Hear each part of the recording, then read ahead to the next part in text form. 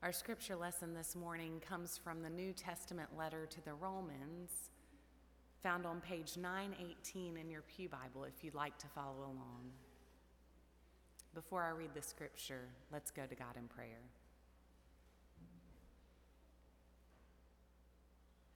O God, in the reading of your word, may we be given light to see. May your word rest in our hearts and minds, and in so doing, transform us into your faithful people.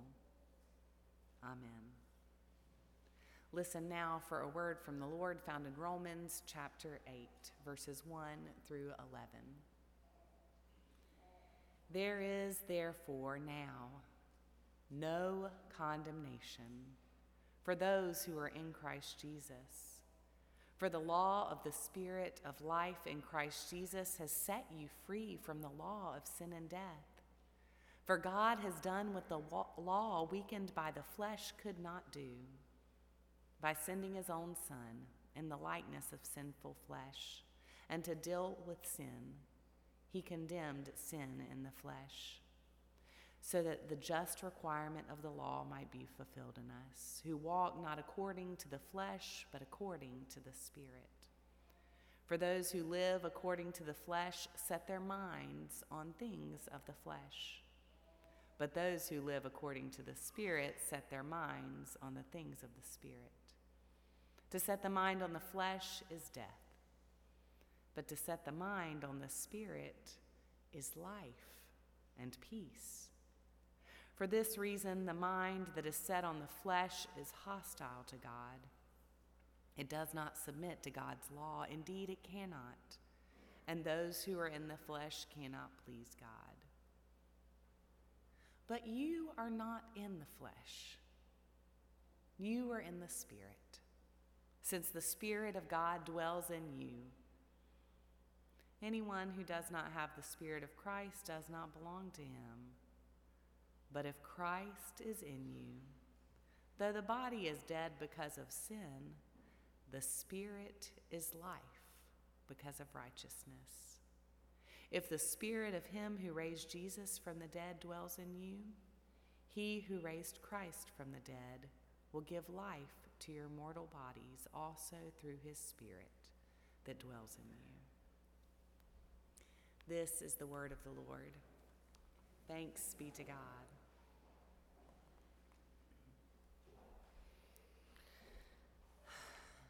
Friends, I know that we tend to not be very charismatic in this space. But I hope that when we hear the words of Scripture that were just read, you might feel a little bit of energy rush in your body. Perhaps even if you were in a different space, you might want to shout a little amen. Paul, for several chapters, has reminded us of our brokenness, of our impending death, of our humanity. He ends chapter 7 declaring that he is a servant, bound in his mind to God, but bound in his humanity to sin. It sounds like there is no hope for him, and no hope for us, for that matter. Paul climaxes his letter with this shouting good promise. There is therefore now no condemnation for those who are in Christ Jesus. Amen. No condemnation. There is no condemnation for those who are in Christ Jesus. Even though Paul finds himself bound up in choosing selfish desires, Christ offers a verdict of not guilty. Even though we fall short, the good news is for us. We are not condemned. Broken though we may be, there is no condemnation for those who are in Christ Jesus. In just a few moments, we'll be blessed to observe the sacrament of baptism. I love this sacrament because it's a visible reminder for us of God's grace, that we have been made one with Christ, and because of that, Christ dwells in us, washing away that guilty verdict, the verdict we often deserve, and instead offers us newness of life. In baptism, we are marked as ones who belong to God because Christ dwells in us. Not because of something we can do for ourselves, but because of what Christ has already done for us. It is for this reason we are free from condemnation. What Paul goes on to tell us is not that there is a battle between two parts of ourselves. That's not what Paul is saying. Rather, he is saying that we must choose again and again what will have power in our lives. I want to make sure you understand what I mean here. For a long time, the church has taught that our bodies, our physical flesh, are bad. But I believe we must listen to the whole of Scripture. And if we believe the creation story that says we were made in the image of God and God said that we were good, then we should believe that. So our bodies are not inherently bad. Made in the image of God, we are good. And so I do not think Paul is saying that our bodies are the issue, but at times we allow our flesh to have power to rule over us instead of God's Spirit. This is where death enters the equation. Earlier in chapter 7, Paul says, I do not understand my own actions, for I do not do what I want, but I do the very thing I hate. This is what it's meant when he speaks of the flesh. That is where we cease to be bearers of life as ones made in God's image. We see this a lot when we look around in our world, choosing power of flesh instead of the power of the Spirit. We see it when we choose to hoard what we have instead of sharing with those in need, letting the power of flesh rule and giving in to greed. We see it with the way creation is groaning, with animals becoming endangered, giving in to the power of flesh and allowing for our desires for more to take over spaces that offered once a safe shelter for all of creation. Death is what it looks like when we allow our flesh to have ultimate power, to be the ruling law of our lives. And I have to admit, it feels pretty natural. In fact, A.M. Hunter once cited a young American girl's negative estimation of the Ten Commandments. She said, you know those Ten Commandments? They put ideas in your head. It's characteristic of human nature. As soon as something becomes forbidden, then it's desirable. We hear thou shalt not, and our flesh says, but doesn't that seem like a really fun thing to do? Thou shalt not, and we say, but who will ever really know if I take just a little more for myself? But if we believe the good news, there is no condemnation for those in Christ Jesus. If we believe the promise that Christ dwells in us, then there is another way. We seek day after day to set our mind on the things of the Spirit, as verse 6 tells us. For in the Spirit there is life and peace. Louise de Graffenried offers a beautiful example of what it looks like to live by the Spirit. You may not have heard of her. Let me tell you her story.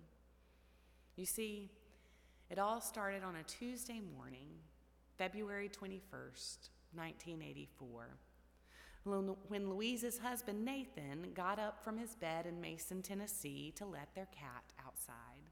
Cat, as they called him, stood at the edge of his porch with his hair bristled, his back arched, and he hissed. "What do you see out there, Cat?"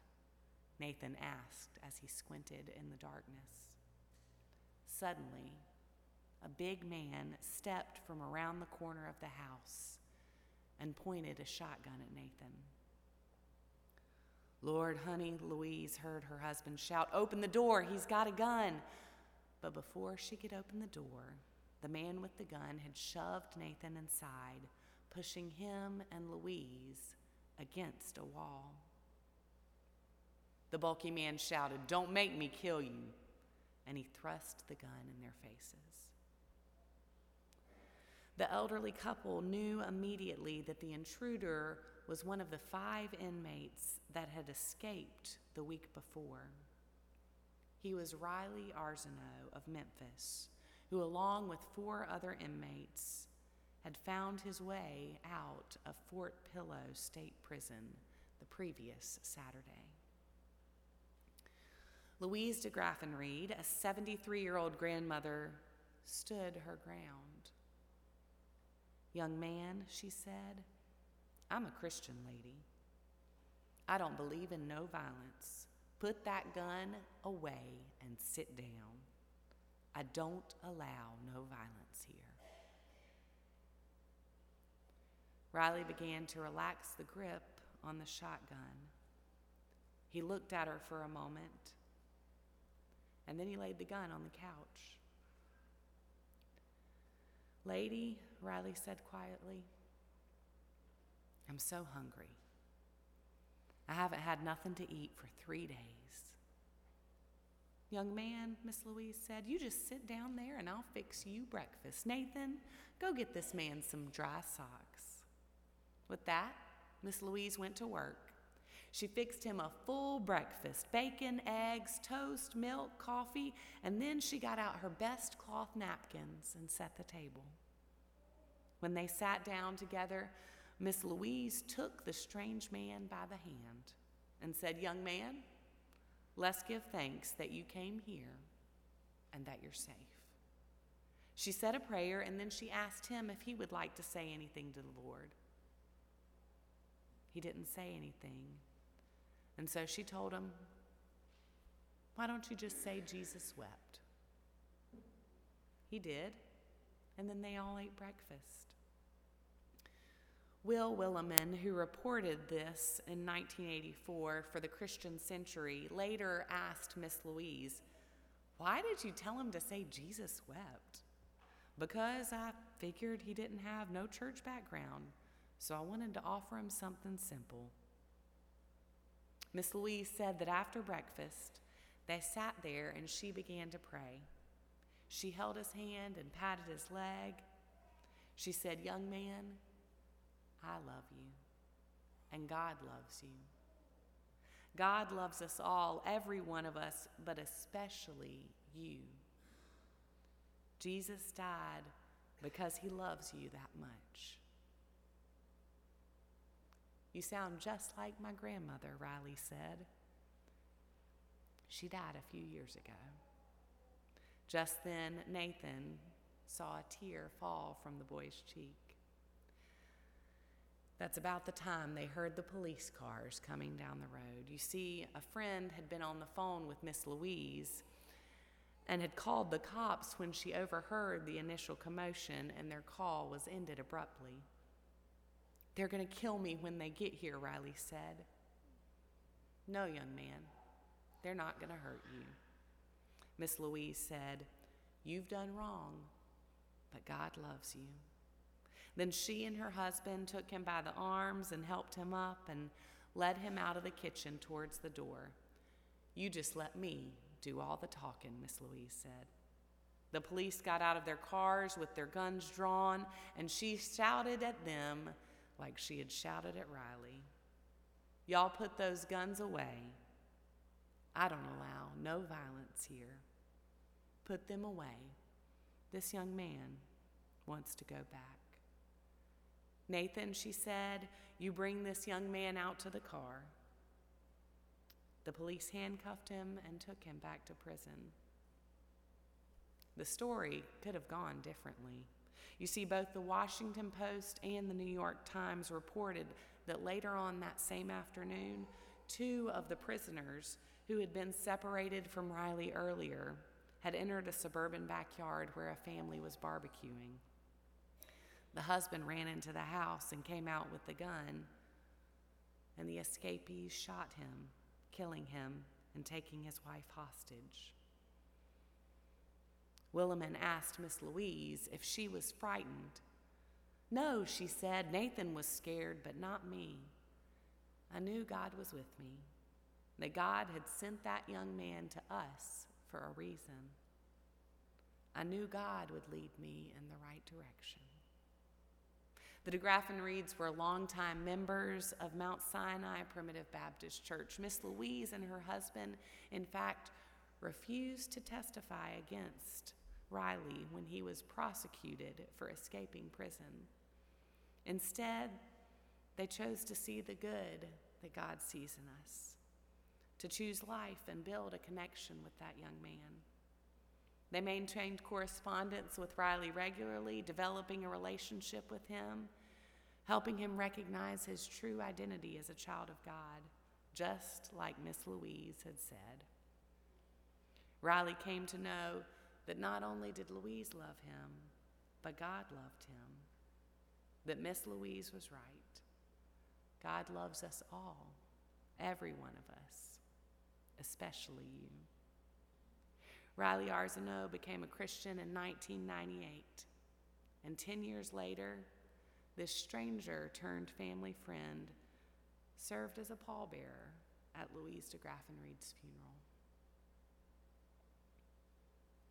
This is just a snapshot of what it might look like if we set our minds on things of the Spirit. Not only do we experience, but those around us have a chance to experience God's goodness of life and peace. Certainly, there is a call for us to choose life, for each of us to allow God's Spirit to rule over our lives on a daily basis. But I also believe that just as Scripture speaks of the church as the body of Christ, as a part of Faith Presbyterian, we are called as a community to choose life. As a community, we can allow the Spirit to rule in life-giving ways that show those around us that death does not have the final word.